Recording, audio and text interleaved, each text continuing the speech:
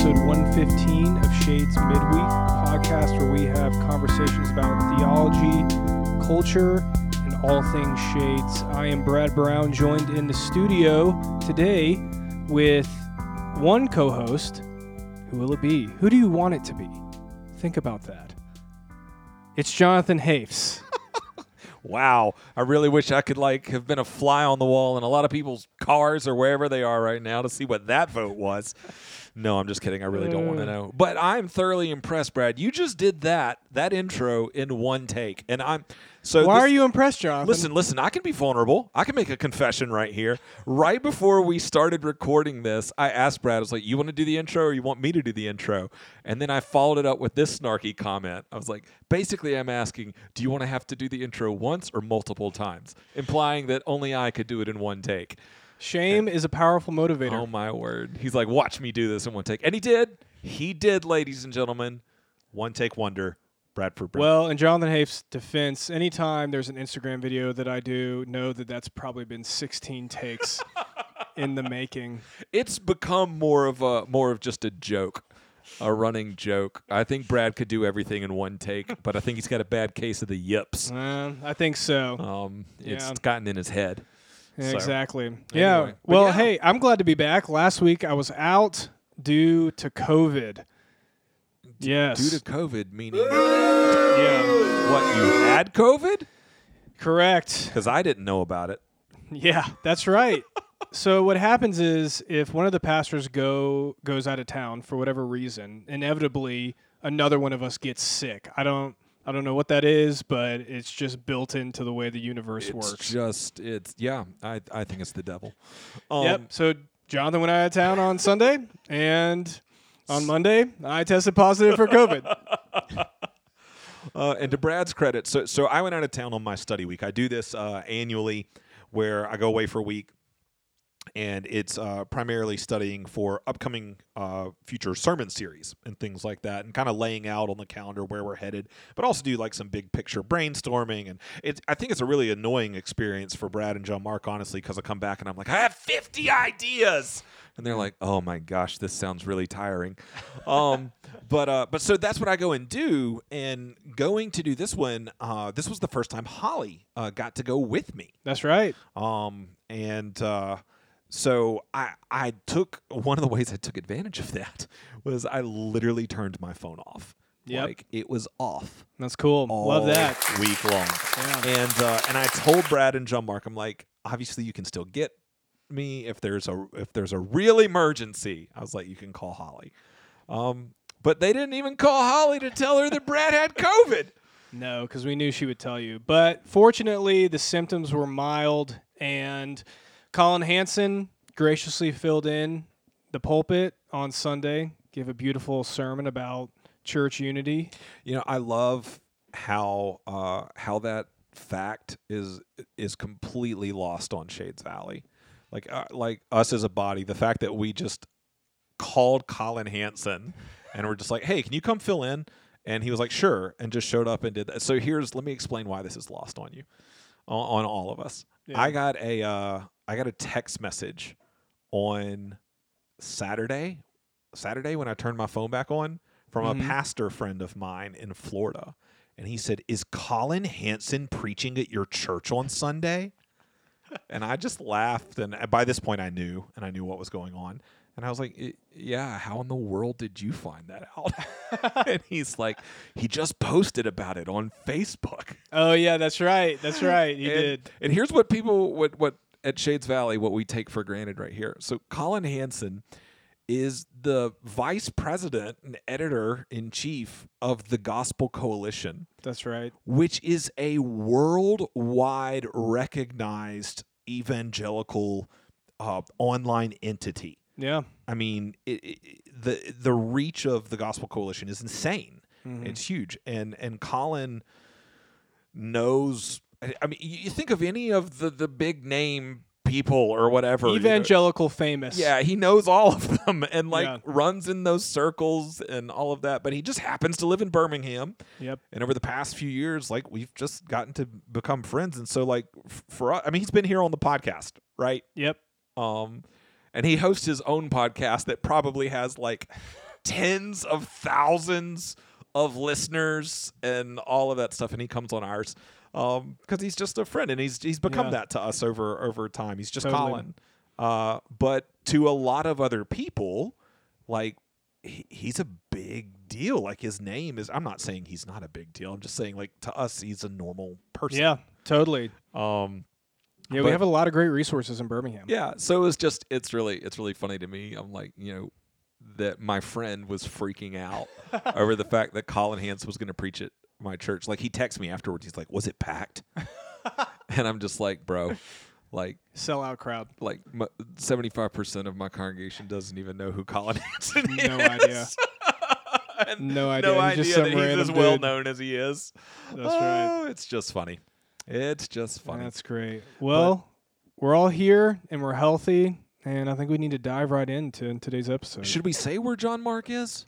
Should we? I mean, it's yeah. I think he's it's not confidential or anything. No, it's not. He's playing drums actually. His first love. That's right. Yep. So he's at a summer camp at a youth camp. I think it's the one he did last year. Yeah, and I think he's with Two Shades members, Andrew Thompson and Joseph Walensky. I didn't know Andrew was there. I knew Joseph was there. I could be wrong, but I think that's the case. And then former Shades connoisseur. That's right. And member of the Shades Worship Collective, Jeremy Moore. Jeremy Moore's there too. So yeah, those guys are there. And so, that's why we're flying. That's why he's out. Yeah, so what are we going to do for an album of the week this week? I wonder what we're going to do. Album of the week. We need to re-record a version of that that's like says JH's album of the week or something. I don't know. Anyway, here's what we're going to do.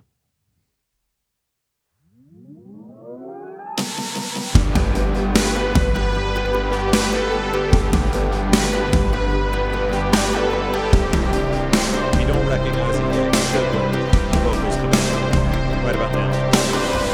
They say that death and taxes are the two sure things in life, and it's a filthy pattern when we come to realize they were right. Maybe that's why we're screaming on the interstate. They say when life Maybe that's why we're screaming on the interstate. I love it. For Jonathan, for those who don't know, who are we listening to? This is a band that I love and have for years, known as Judah and the Lion. Oh, Here comes the chorus. This planet tends to get so woe is me. So woe is me.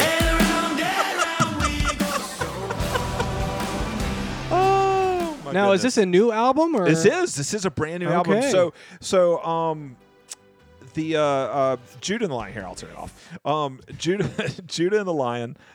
They've been around for a little while now. They formed at Belmont, I believe. Okay. And we're kind of like a part of the indie folk revival, if you will, like mandolin, banjo, that kind of thing. And love their early stuff, and they still do all of that, but they've definitely expanded their sound over the years and such. But they're believers. Their music is explicitly Christian on many, many fronts. Judah actually himself, their lead singer, put out a worship kind of EP thing this past year. But this just released, I think, last week. And the album is called Revival. By Judah and the Lion, and I don't know. I've loved them for years, and maybe I'm partial because the first time I ever saw them in concert was at Samford. Actually, they came to do a what's their big back to school, your school, your city, thing event. I think our very own Danny Delgado was in charge of the event that year. That's right. And Look at Shades. Yeah, and so he's the one who got me in. And when Judah and the Lion played, Levi was a little boy, and he was on my shoulders for like the whole show, and it rained, and it was epic. We were just dancing around the rain to Judah and the Lion playing. That's a fun memory. It was a lot of fun.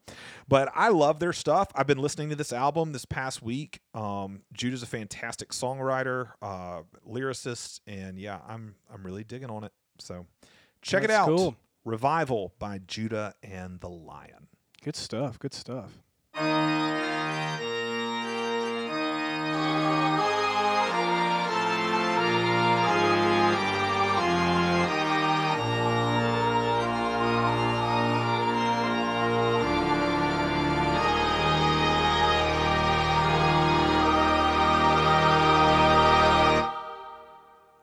Hello, everyone, and welcome to another edition of Bradford's Book Club.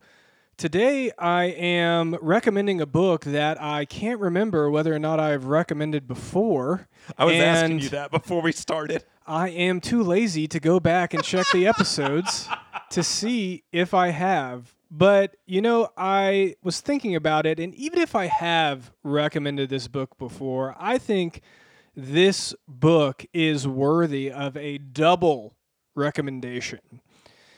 It's a book that's one of my favorites. It's a Christian classic. Don't you think that's fair to say, Jonathan? I think that's totally fair to say. I think it's fair to say. Christian classic. And the title is Life Together, the classic exploration of Christian community by Dietrich Bonhoeffer. Bonhoeffer. And if you haven't read this book before, you need to. Shame on you if you haven't. And it is a beautiful book about Christian community, and Bonhoeffer just has some lines that just hit you in a profound and beautiful way. Well, and I think one of the things that's really powerful about this book is to give people the context from which it was written in. For those of you who don't know who Bonhoeffer was, Bonhoeffer ended up being a part of a resistance movement in Germany. That's right. During World War II, and ended up being a part of a plot to assassinate Hitler, which is really interesting in light of his pacifist beliefs. Yep. But during the reign of Nazi Germany, when legitimate Christianity was outlawed and replaced by a state Nazified church. Yep. Bonhoeffer was part of an underground movement. The Confessing Church? Yeah, they called it the Confessing Church, and he was part of an underground seminary during that time. And the people who would come into that seminary lived together. Lived together, ate together. Yes, and so studied together. That's the context out of which he writes about this idea of life together and what that should look like as Christians. Yeah, it's an honest look at Christian community, at the beauty of it, at the challenges of it. And for anyone who commits themselves to a church, I can't help but think that you will profit from it. One of the lines that he says that's my favorite is this. He says, "He who loves his dream of a community more than the Christian community itself becomes a destroyer of the latter, even though his personal intentions may be ever so honest and earnest and sacrificial." So what Bonhoeffer is saying there is, if I enter into Shades Valley Community Church and I go, you know, if only Shades would blank, if only Jonathan were a little different, if only so-and-so wasn't here, if only we had this. What Bonhoeffer says is that kind of visionary dreaming or that kind of fantasizing actually prohibits you from loving the community as it is, which is how Christ loves us. And it prevents you from entering into the community as it is. And it actually puts you in a fantasy world, which isn't reality. So it prevents you from living in reality. So, I mean, that's just a sentence that you can sit and contemplate on and talk about. So I would encourage, this is a great book to read with a community group because he can be dense at times, and sometimes you might need others to help you unpack what he's saying. Sure, yeah, but it's not a long book, though. It's not. No. I mean, is it even 100 pages, maybe? It's just over 100 pages. Yeah, it's a real thin read, but definitely worth your time and investment. And Doug Abernathy, if you're listening, there might even be a good audio version. I don't know. That's right. Yeah, check it out. Maybe it's free with the public library. So there we have it. Well, that is an excellent recommendation, no matter how many times you give it. Yes, well, Jonathan, I wanted to recommend it because of the subject matter that we're going to be discussing today on the podcast. Yes, before we do that, I do need to acknowledge the fact that we have received several emails So if you are the sender of one of those, I want you to know it has been received very appreciatively. But That's right. We're not ignoring it. Due to the nature of those emails, we are going to wait for John Mark to be back because we know that he will want to participate in the reading of those. That's right. We're concerned about his feelings. That's true. So anyway, just wanted you to know they're not being ignored. All right, but yes, life together, very pertinent to the subject matter we're going to talk about today, which is a pastor fact. A pastor fact. An FAQ, a frequently asked question. These are episodes we do sometimes randomly about questions that we get asked a lot as a pastor. And the subject we're going to talk about today is church membership, which is something we get asked about a lot in a lot of different ways. Yeah. Why be a part of a church officially as a member? Is church membership even biblical? Why is it a big deal? We get asked these kinds of questions all the time. And it's funny, I think I was in college. It was the first time that I heard someone make that argument that if you go back and read the New Testament and look at it in detail, that you'll actually find that membership wasn't something that existed, a formal membership. And so therefore, any church that has members now today is not practicing what the early church practiced. Right. Well, there's a number of problems with that argument that we could get into. And we will get into some of them anyway. But you just saying that brought that to mind. Yeah, no, for sure. So we're going to talk about this for a number of reasons. One, we actually recorded this episode months and months and months ago. The whole thing. The whole thing. It was after I did a sermon in which it was early in the Sermon on the Mount series. And I made some comments about church membership. And as a result, I was like, we should follow that up with a midweek episode. And we recorded it and we lost it. Which I think it sounds like that happens more often than it does. It's probably only happened like 4 That's true. times. Yeah, we're just real dramatic about it. But anyway, so we've been wanting to re-record it for a while. And we thought on the heels of Colin's sermon on Sunday, this would be a perfect time to do so, especially since Brad and I were both not here for Colin's sermon. That's right. I did listen to it, though. Yes, we did. And for those of you that weren't here, definitely go listen to it. Yeah. But Colin spoke from 1 Corinthians 12. 1 Corinthians 12 is a passage that you're probably familiar with. We've preached on it here before at Shades.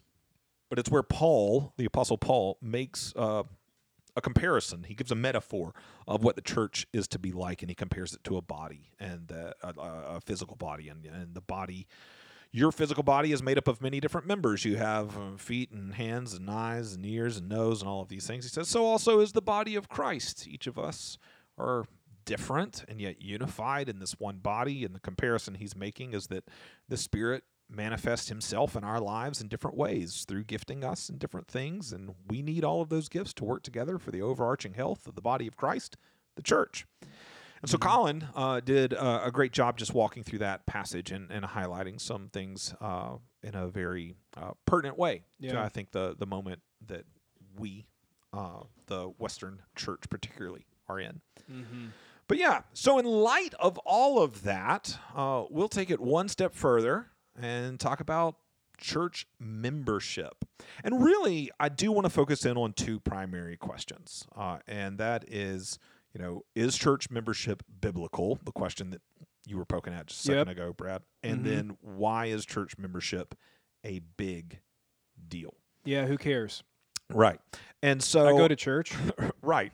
Why do I need to be a member? And most of what I'm going to say was... What's the difference? Sorry. Do you have more? I'm just trying to build up some of the tension. Some people would say that church membership isn't a sexy topic, and so what? Yeah. So I'm trying to bring in some conflict. Well, for those of you who do think it's a sexy topic, most of what I'm going to say, I did say in a sermon back in January of 2021. Which we all remember. Yes, everybody. We did a series called Family Meals.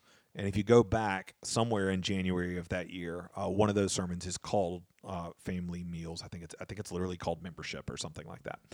But so if you want even more details, that's right. You can come back there. But I'm pretty much going to be working from the outline of what I had to say that Sunday.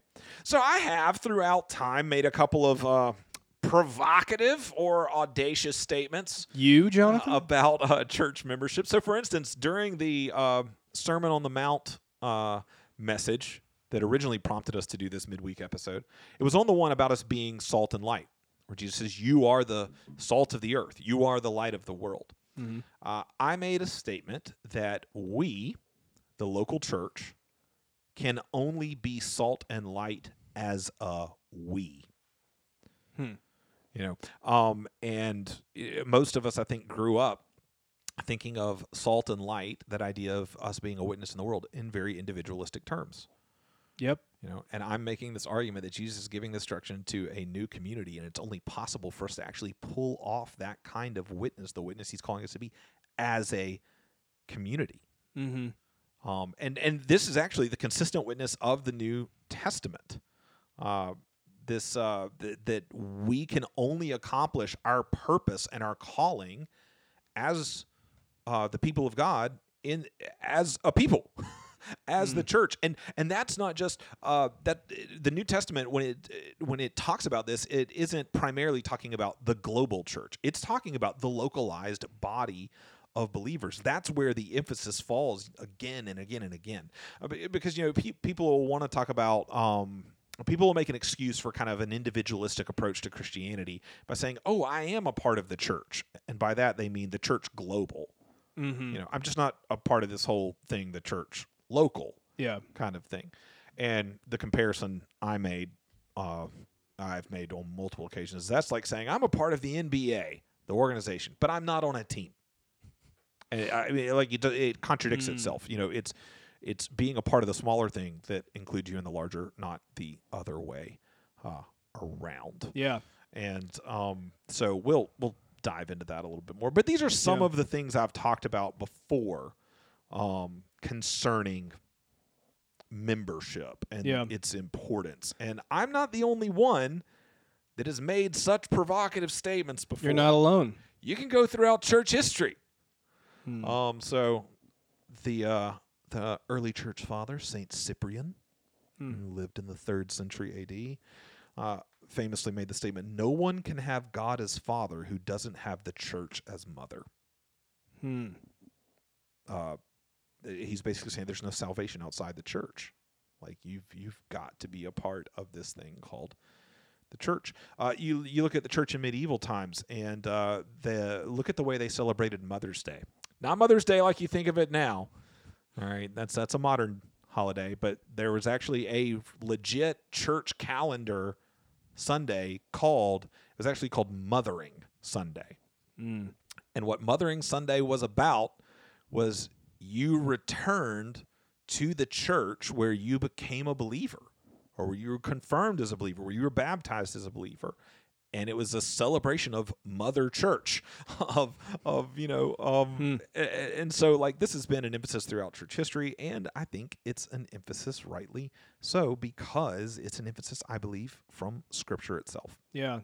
So, Jonathan, if this is something that's been emphasized not only throughout church history, but also in the Scriptures, if we go and look at it, why do you think it is that we have, use a fancy word, bifurcated or divided our individual Christianity from the context of the local church? Why is it that we can have this conception of what it means to be a Christian, or what it means to be a disciple, or what it means to be a follower of Jesus, and that can just be totally divorced from membership to a local church?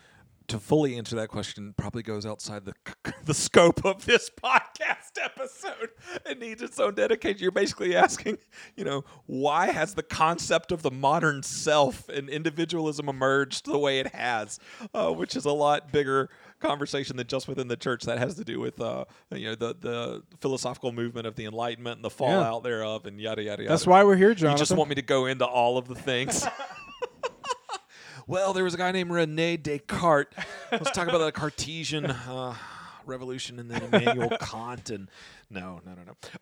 The short, but to condense it, the short answer is that individualism is a value of modern society, of post-Enlightenment society. So the Enlightenment was a philosophical movement that started over in Europe in the, Immanuel Kant would have been in the 1700s. Yeah.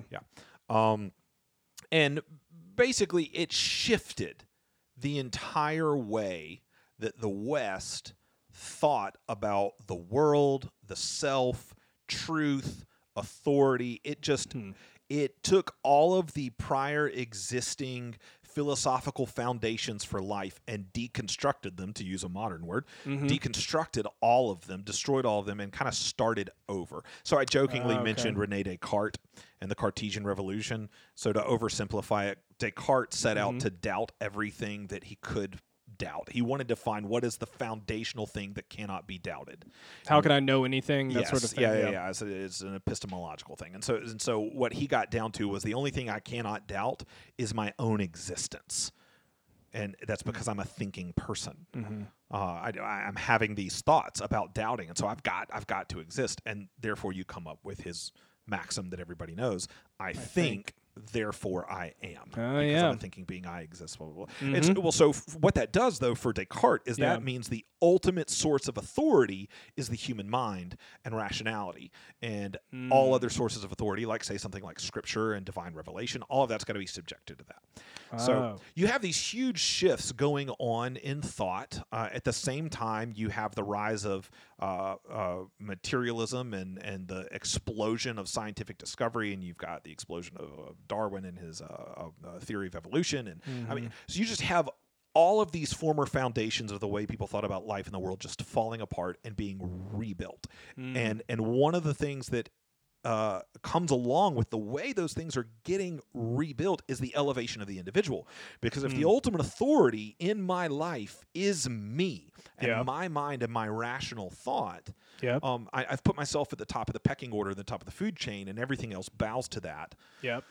And so I begin to value the individual over the communal. That's not entirely a bad thing. I am a very big believer in individual rights. I do value the individual. There's good in that. But there are also consequences. Ideas have consequences. And so what ends up happening as all of these ideas kind of take over and take hold within Western thought is the individual supersedes everything, and that affects the way that becomes the water that all of us are swimming in. Kind of the lenses through which we see everything. Yes. We're not even thinking about it. Not even thinking about it. And so naturally it becomes the lens through which also Christians begin to view their Christianity, because it becomes the lens through which Westerners view religion, period. You know? And so religion becomes a privatized thing.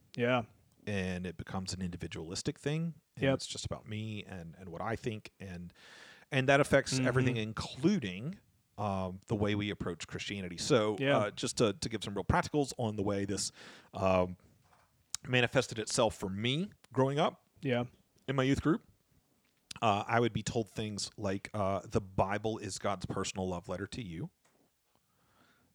which is not an accurate way of describing what the Bible is. It may be illustrating a truth that the Bible is communicating God's love, and it is meant for me, and I'm involved in it, but the Bible at the end of the day is a book about God, a revelation of Him, who He is, and what He has done to save a people unto Himself. It's a communal book. The most important measure of your spirituality and your relationship with Jesus that was communicated to me growing up is your quiet time. It's you and Jesus alone. And that's the most important measure of your spirituality. It has nothing to do with the church, with church community. It has nothing to do with the means of grace in community, of receiving of communion, of baptism, of hearing the preached word, of singing the word. It has nothing to do with that. It's just you and Jesus. I attended a summer camp that was called Summer Jam. Jam stood for Jesus and me. You know?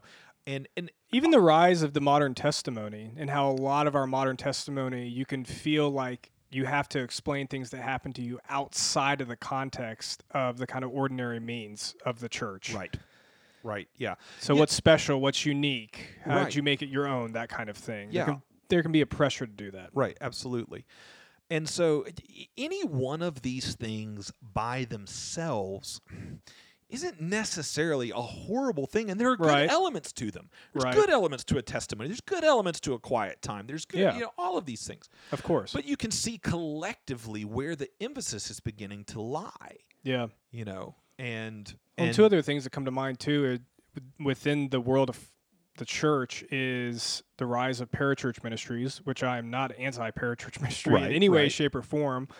But you begin to have these organizations that pop outside the church that people become involved in. And then I just think Christian events, Christian concerts, and then I think the internet with all the teaching that's available, all the courses that are available, even now online groups that are available. And so it's just these are all other avenues in which people can connect to others and form a Christian identity and have Christian teachers and authority that's all outside of the confines of the local church. Right. Once again, not all bad, but contributes to what we're talking to, where you can have this individual Christian identity and you're not a member of a church, and it makes sense in the modern mind. Right. To bring it back to your Bonhoeffer quote, where Bonhoeffer talks about, like, if you have your own vision of Christian community, you're going to end up doing harm to the community. If you love that individualized version in your head of what Christian community is, you're going to end up doing more harm to the community that you're a part of than you actually are going to actually love that community. Yeah. Well, to take it one step further, it's now more possible than ever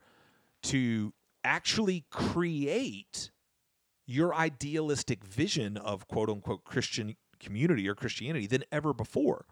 Because what I can do now, I can imagine what the perfect Christian church experience, whatever, looks like in my head, and I can piecemeal that together. I can get my sermon from the preacher I want to via podcast. I can get my worship music from the band that I want to. I can find my online quote-unquote community group that I feel like fits me. Like, I can literally piecemeal together like a Christian experience that suits me and fits me. Even serving, like, not to say it's a bad thing once again, but like I can serve through this organization. That's how I'm living on mission, is through this group. Well, and here's the problem with that. The problem with that is that never doing life that way never requires you to have to submit to anyone else, have to work through hard stuff with anyone else, have to deal with annoying people, have to to flip this a little bit. So let's imagine that my family at home. Let's imagine I could experience family life that way. So I could piecemeal together my thoughts of what the perfect wife is. Holly's going to love this. Oh, she's going to love it. So whether that's like I can piecemeal together, like here's what I think the perfect woman looks like. Here's what I think her voice sounds like. Here's how I think she responds to me when I go play golf. That's a Brad thing, not a me thing. Here's how I think, blah, blah, blah, whatever. Here's what I think the perfect kids are like. And let's imagine I could put that experience together digitally. Is that real family? No. Right. No, is that real marriage? No. No, it's not. Yeah. And it's never going to require of you what real family and marriage will, which is hard. And it's hard because real marriage and real family doesn't just cater to me and what I want. It confronts me with my own junk. Yeah. And I actually have to be conformed to contribite to this thing and to in any healthy kind of way. Right. So yeah, I hope what I'm saying makes sense. Anyway, what I'm saying. No, I think all of that's really helpful, and I think all of that kind of helps us understand. Oh, this is how we've gotten to where we've gotten. These are some of the reasons, and I think that's a helpful way to begin to see what the problems of that are, and then why something like membership is so important. Yeah. I mean, church membership is a very countercultural thing. Belonging to any kind of quote-unquote institution right now is a very countercultural thing. Right. Institutions are on the decline. And part of that's because of our extreme individualism. and so anyway, I say all of that.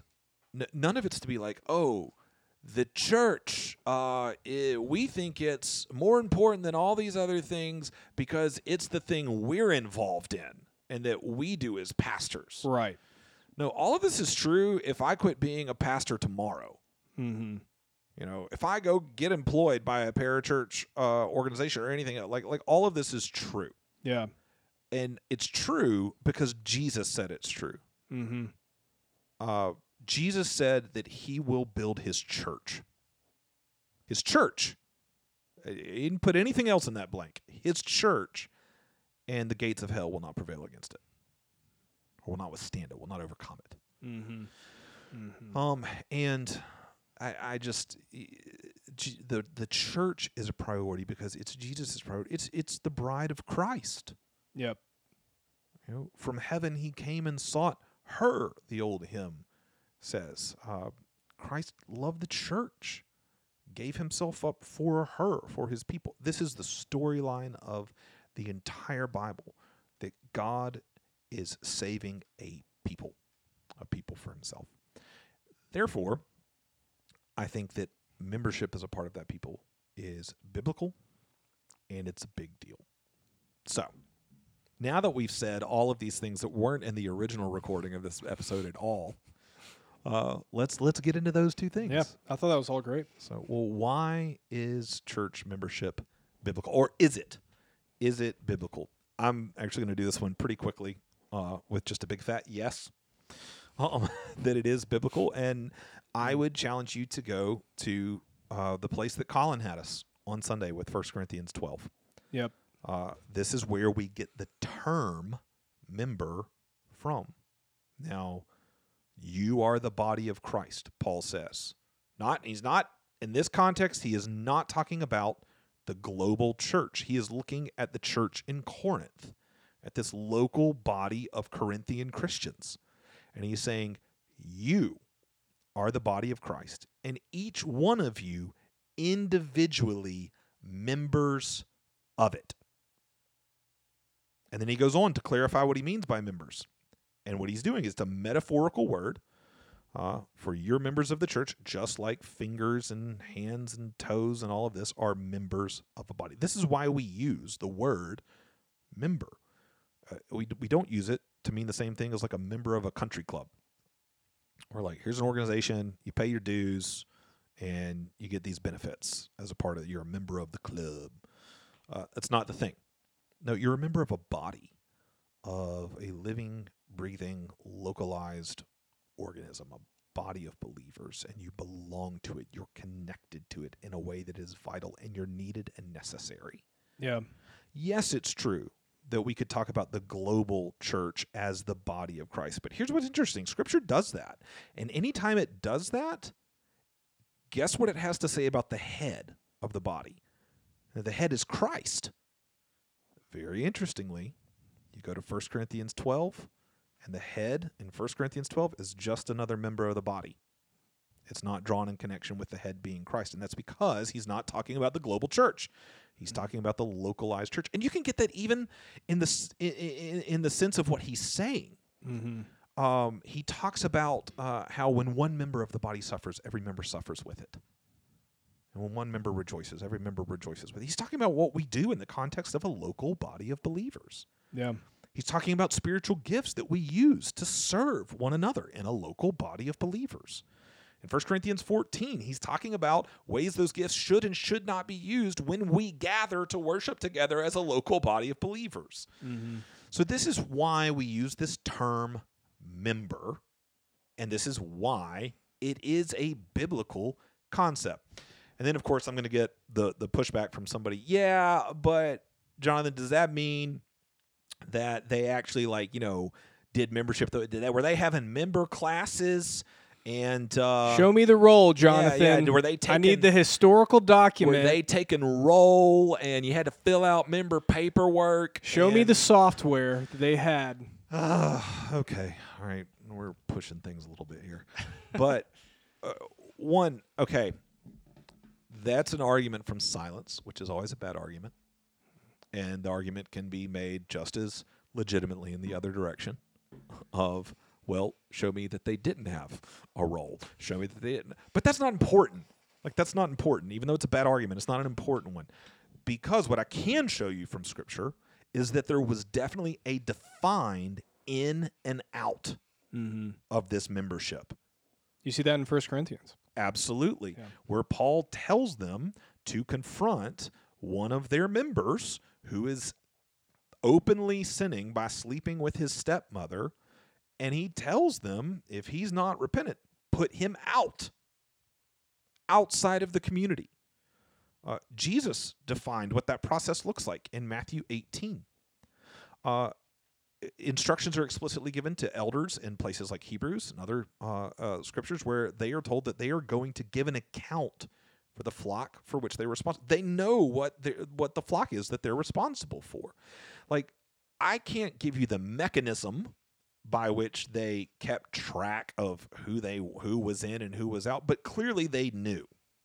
They knew who was a part of this local body and who was being disciplined and who was not a part of this local body. They knew who their members were. When he says you individually are members of it, they know what they're talking about. So the fact that we keep up with that in a more modern way of like, okay, we actually do paperwork and we do this kind of thing so that we have a list of members, like, that doesn't delegitimize it at all. All that is us trying to be responsible pastors. Because we want to know who it is that we are responsible. Who am I going to give an account to God for? And who has said openly that they commit themselves to be a part of this body of believers. There's a mutual commitment in church membership of the church to the individual and the individual to the church. Yep. So yeah, it's a completely biblical concept from everything that I could say. Oh, and as far as a membership class,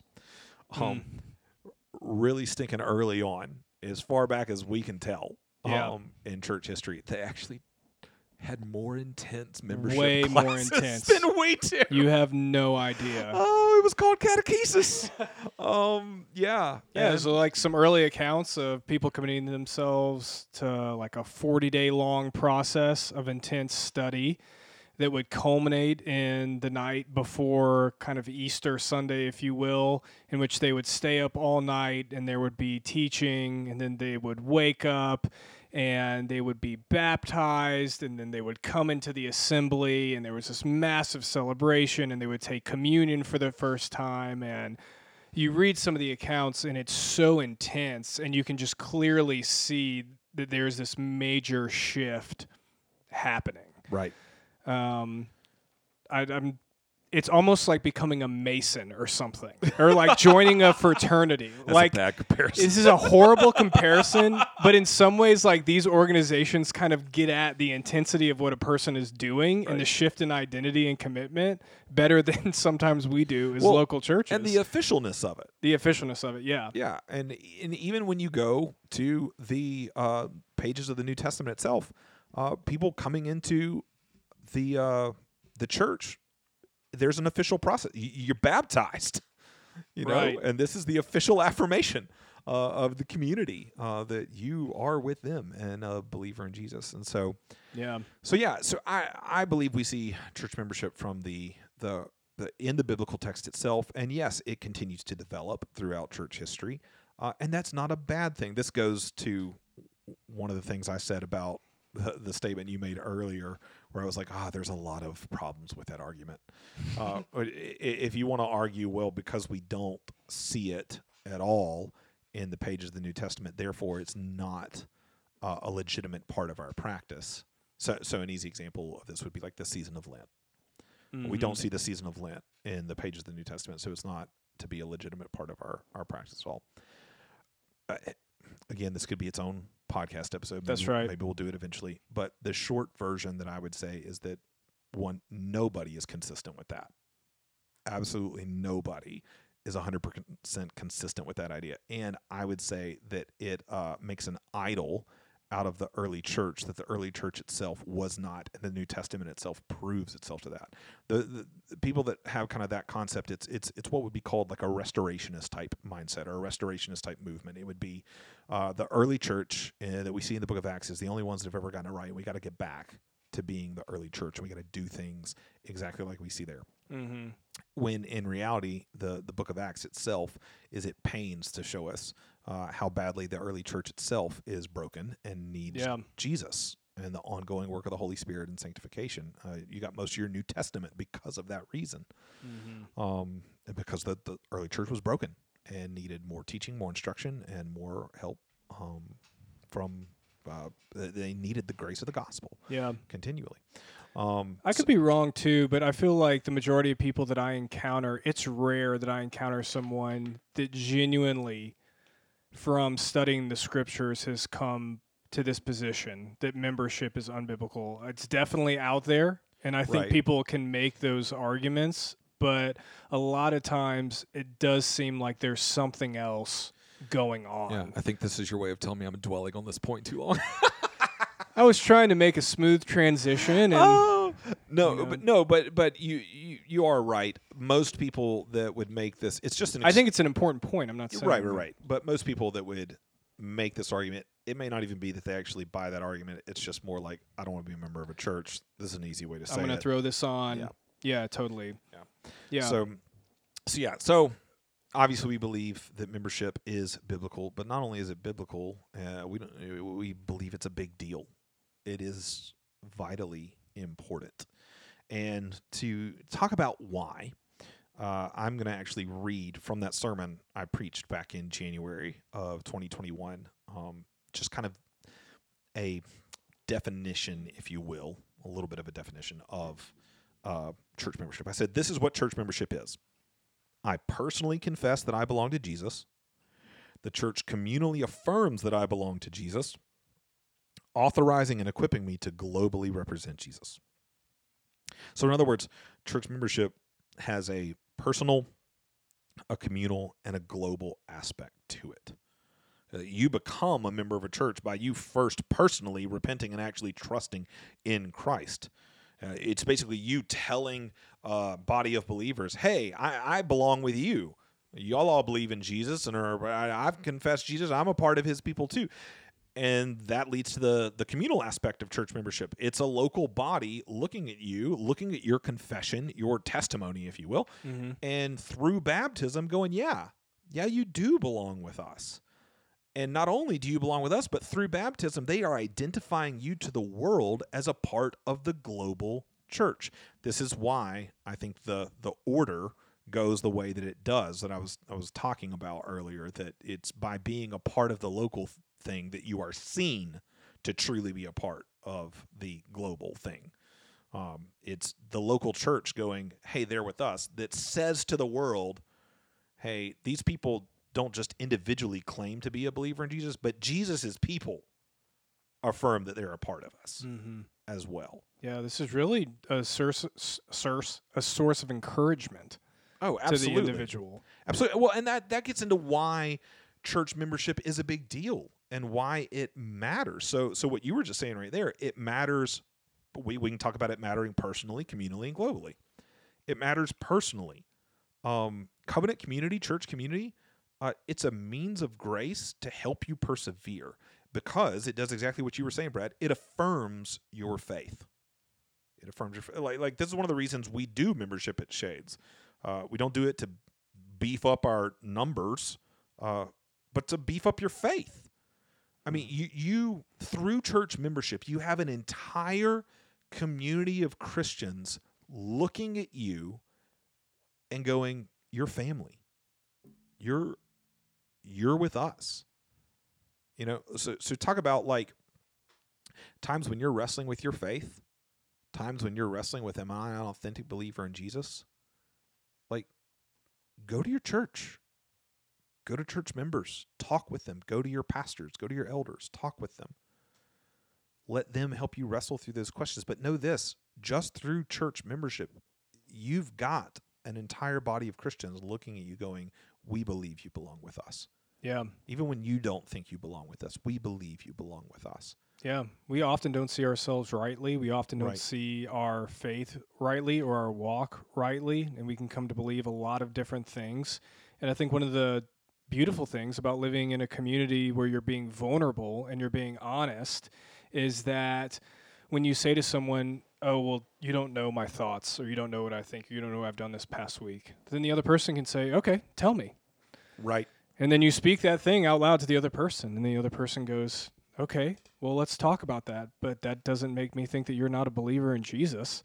And it's that outside voice that comes to you that reassures you and comforts you. Right. And that can only come from another. Right. And this is not theory. Like, as pastors, we have these conversations See it all the time. with people. And I have watched church membership bring people to tears when they realize, like they're sitting there going, I don't know if I'm actually a part of Jesus' people, or if I can call myself that.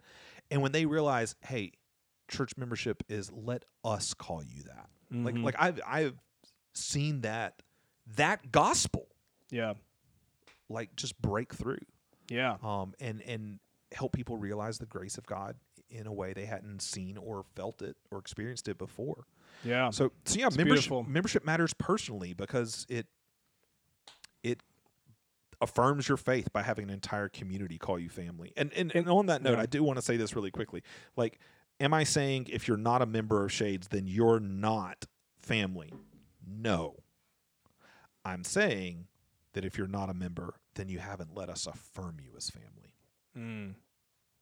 Like, if you're a true believer in Jesus, whether or not you've signed on the dotted line of church membership, of course you're actually family with the rest of the family of God. But you haven't let us call you that and affirm that for you. And that's why it matters personally. You were going to say something before we went to the next one. Or did I make you lose it? No, I forgot. It was brilliant. It was going to be Yes. the most brilliant thing said. I mean, no, just to back that up, I mean, church membership is an opportunity to commit to one another. And so I think about instances where, since being at Shades, where there have been individuals who aren't members, maybe they're just a part of the community, and they come and they have various issues that they want us as pastors or elders or as the church community to come alongside and help them with. And because they're not members, we can't look to them to the same way that we would look to people who have committed as members and to offer support. So, for instance, if there's a marital issue, if both partners are members, we can look at them and say, hey, you've committed yourself to these practices. You've signed on the dotted line in covenant membership that the pastors are allowed to speak in to your life and to your walk with Jesus. It gives us an opportunity to do so. But if someone's not a member, then in some ways it removes what the community is able to do in entering in and offering support or, if needed, consequences to an individual. And this actually gets to the very next thing that we were going to talk about. So membership mattering communally. Membership matters communally because we don't just need the church to affirm us.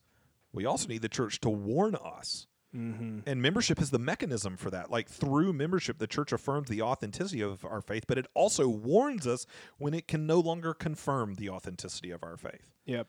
This majorly grates against our culture. You know, what you were just describing, Brad, is what's traditionally been called church discipline. And membership is the context in which that happens. So if, for instance, like a marital issue, like you were just talking about, let's say that it's very obviously one spouse is sinning against the other unrepentantly. Let's say the husband is sleeping around Okay. on the wife. Right. And doesn't think there's an issue with it. Right. He's completely unrepentant. And he's a member at Shades Valley. Right.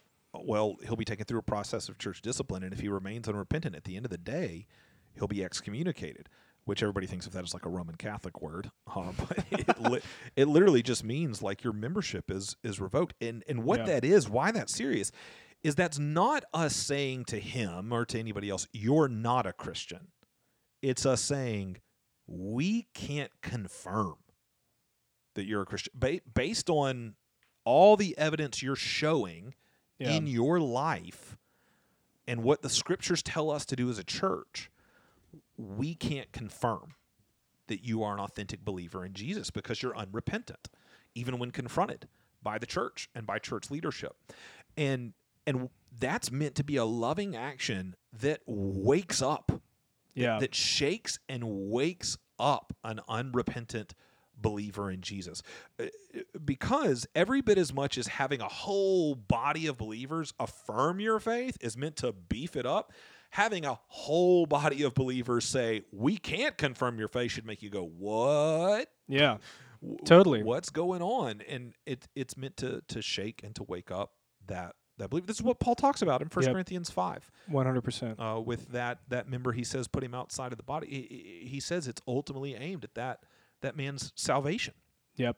And this is also a means for us to come alongside the woman in that situation and offer support and say that you will not be alone, that if your husband leaves you and he leaves this community, that we will not leave you, that we will come alongside you and offer support because we have committed ourselves to you, not because we're blood relatives, but because spirit is thicker than blood, and we're committed members in the family of God. And so it's a means of encouragement coming alongside as well.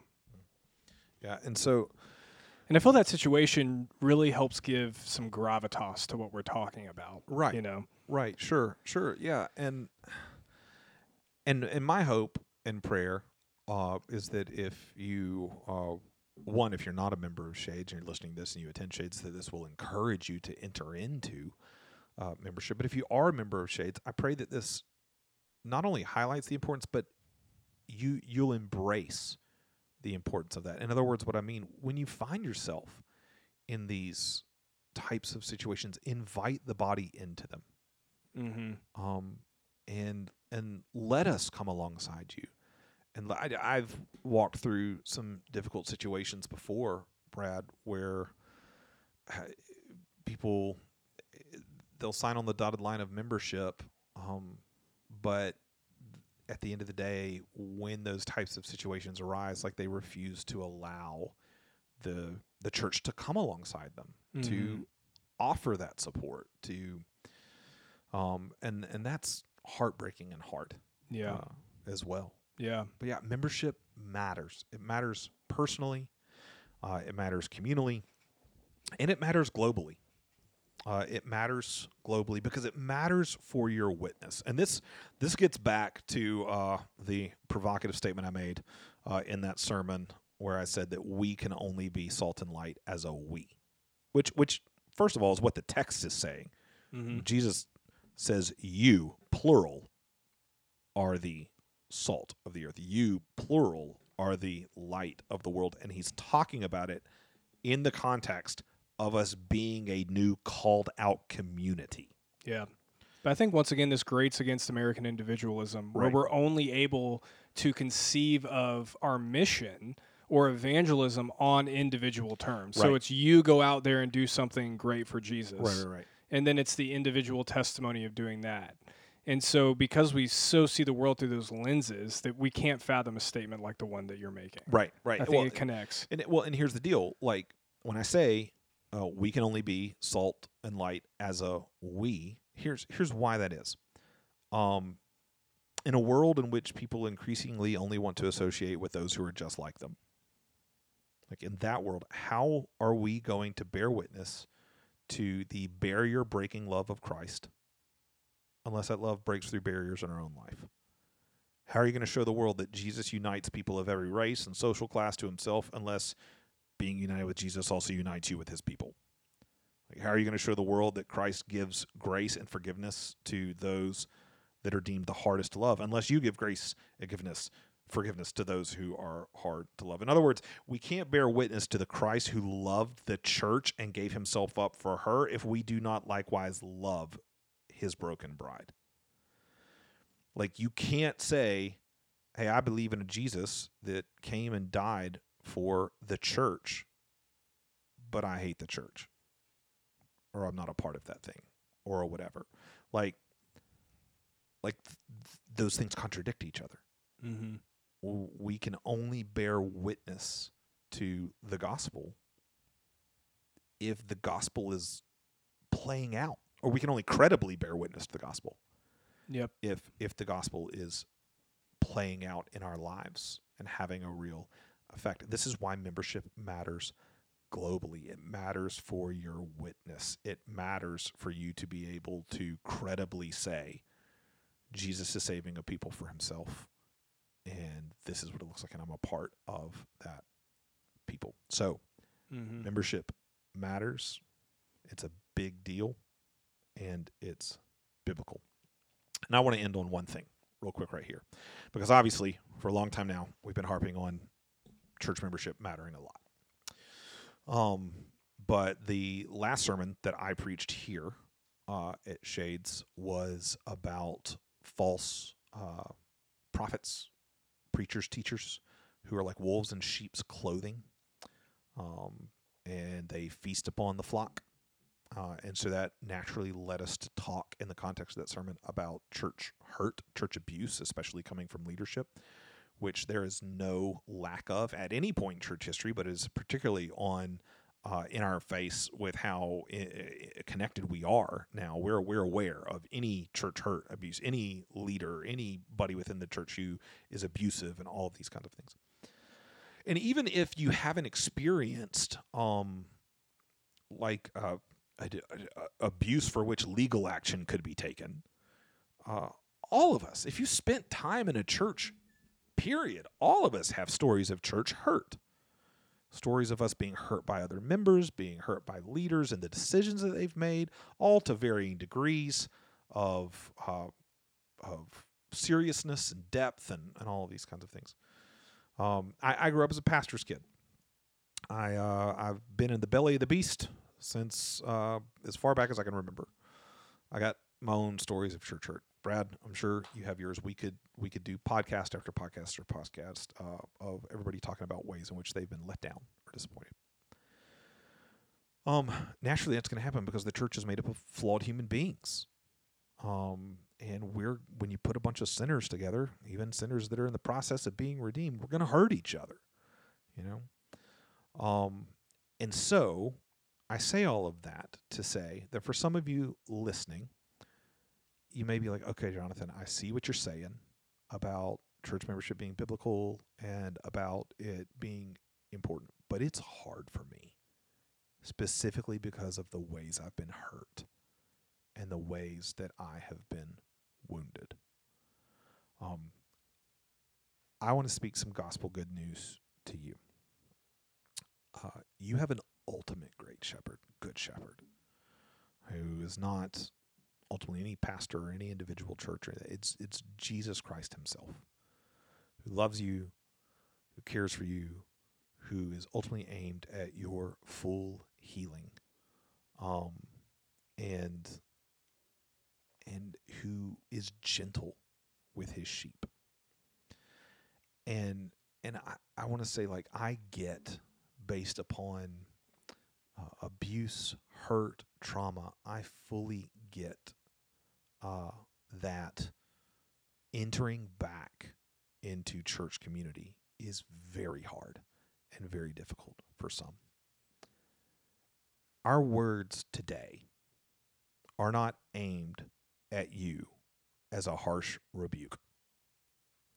The words today, I hope, are primarily aimed at those who just nonchalantly don't see membership as a big deal, or who actively try to reject it as a biblical idea. All right. If you've experienced church hurt and that causes your hesitancy to enter back into community, it's a different process for you. I'm not saying we're not saying suck it up, get over it, get back in there. Healing's going to be a process. It's going to be a process, and you have a patient shepherd who loves you dearly. And if you have experienced that and you need help in the healing process, please feel free to reach out to us. Now, I realize we are pastors, so we are a part of the very thing that has caused your hurt. Reach out to a counselor. We can put you in touch with a whole host of counseling resources, people who and other organizations who can. This is where a parachurch organization can be very helpful. like a counseling organization, to come alongside and to help you work through those difficulties and those hurts. But I wanted to put that here at the end. Maybe I should have put it at the beginning, but just as a word to anyone that's experienced like your struggles with being a member of our church are because of those reasons. I wanted you to be able to hear all of this in the proper context. Yeah, totally. No, I couldn't agree more. And be encouraged that you're not alone. There are lots of members at Shades that have deep wounds, whether that's because they were a pastor's kid, maybe they worked at a church and had a horrific experience. As we've talked about before, there are right and godly reasons to leave a church. There are toxic people in the church. There are abusive people in the church. And so many of you have real wounds. And I think my encouragement would be that the way we experience healing is not by ignoring our wounds, but by addressing them, and that it's actually sitting down, whether that is a counselor, whether that's a friend, whether that's another Christian that you know has been through a similar experience, and talking about that and processing that. I mean, talk about the anger that you have. You're still carrying that, whether it's towards a pastor, whether it's towards an institution. I mean, when you walk into Shades Valley on Sunday, your body may be giving you signals, not safe, not safe. I mean, that might be a real reality, right? And so you may not be able to talk to a pastor, but like Jonathan said, find a place where you can talk about that and can process that. Because I think the good news is that others will tell you that not all churches are the same, and that your previous experience in church does not have to be a pronouncement upon your future experience in every church. Right? So, so glad you brought that up, Jonathan. I think that's such an important word to end on. Well, we thank you for joining us for this episode of Shades Midweek. If you have any questions about any of the things we talked through with church membership, or about anything else you'd like for us to do an episode on, you can feel free to email us midweek@shadesvalley.org, because here at Shades Midweek, you're part of the conversation.